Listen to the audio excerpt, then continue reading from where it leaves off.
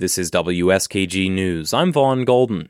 A malfunctioning sewer line continues to complicate the situation at Broome County's largest sewage treatment plant. A broken valve on the pipe is allowing water from the Susquehanna River into the 4-foot diameter sewer line. That's mixing with sewage and causing 15 million gallons of it per day to flow into the Binghamton-Johnson City Joint Sewage Treatment Plant.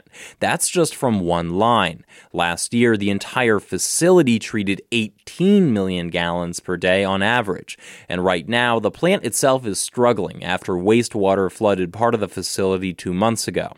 The Department of Environmental Conservation has issued a violation notice to the Village of Johnson City. The Public Services Director for the village says he hopes to fix the valve once river levels go down this summer. In Vestal, I'm Vaughn Golden, WSKG News.